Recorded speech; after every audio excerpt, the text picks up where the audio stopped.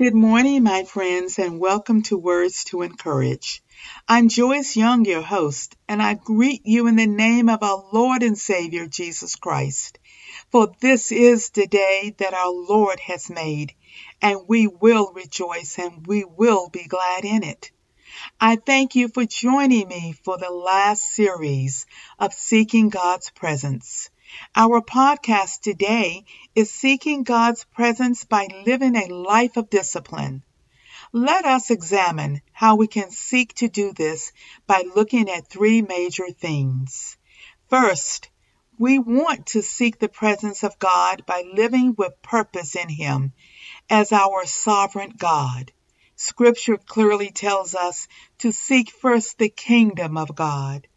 Next, we want to accept Jesus as our Lord and Savior, who through His shed blood on the cross redeemed us and made us acceptable to come before God forgiven of our sins. For Scripture says, Jesus is the way, the truth, and the life. No one comes to the Father but by Him.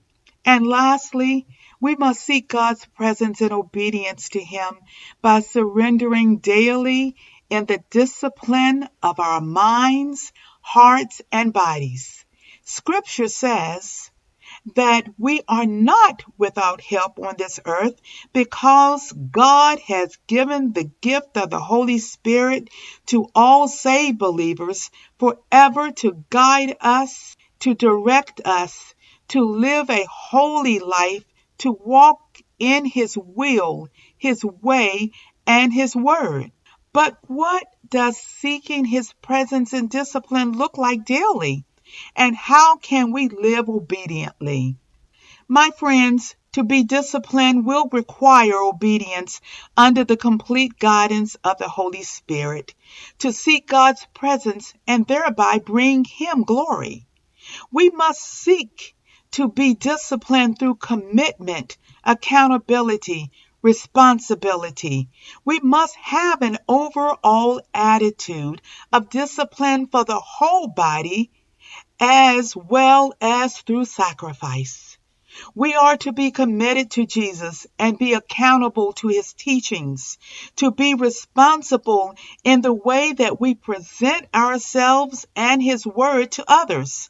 We are to study the Scriptures by the guidance of the Holy Spirit. We are to be physically minded of how to take care of the body, which is the temple of the Holy Spirit, through how we use our bodies to what we consume in our bodies. We must lean heavily upon prayer, scriptures, and the power of the Holy Spirit for a sound mind, being filled by the Spirit to be directed by the Spirit.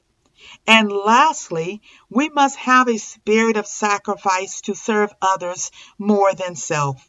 We give ourselves away to Jesus to follow His example by leaning heavily upon the power of the Holy Spirit as we seek God's presence. Amen. I will now go into our prayer. Our Father, who art in heaven, hallowed would be Thy name. Thy kingdom come, Thy will be done on earth as it is in heaven. Lord, we come before You thanking You for this another day, for this is the day that You have made.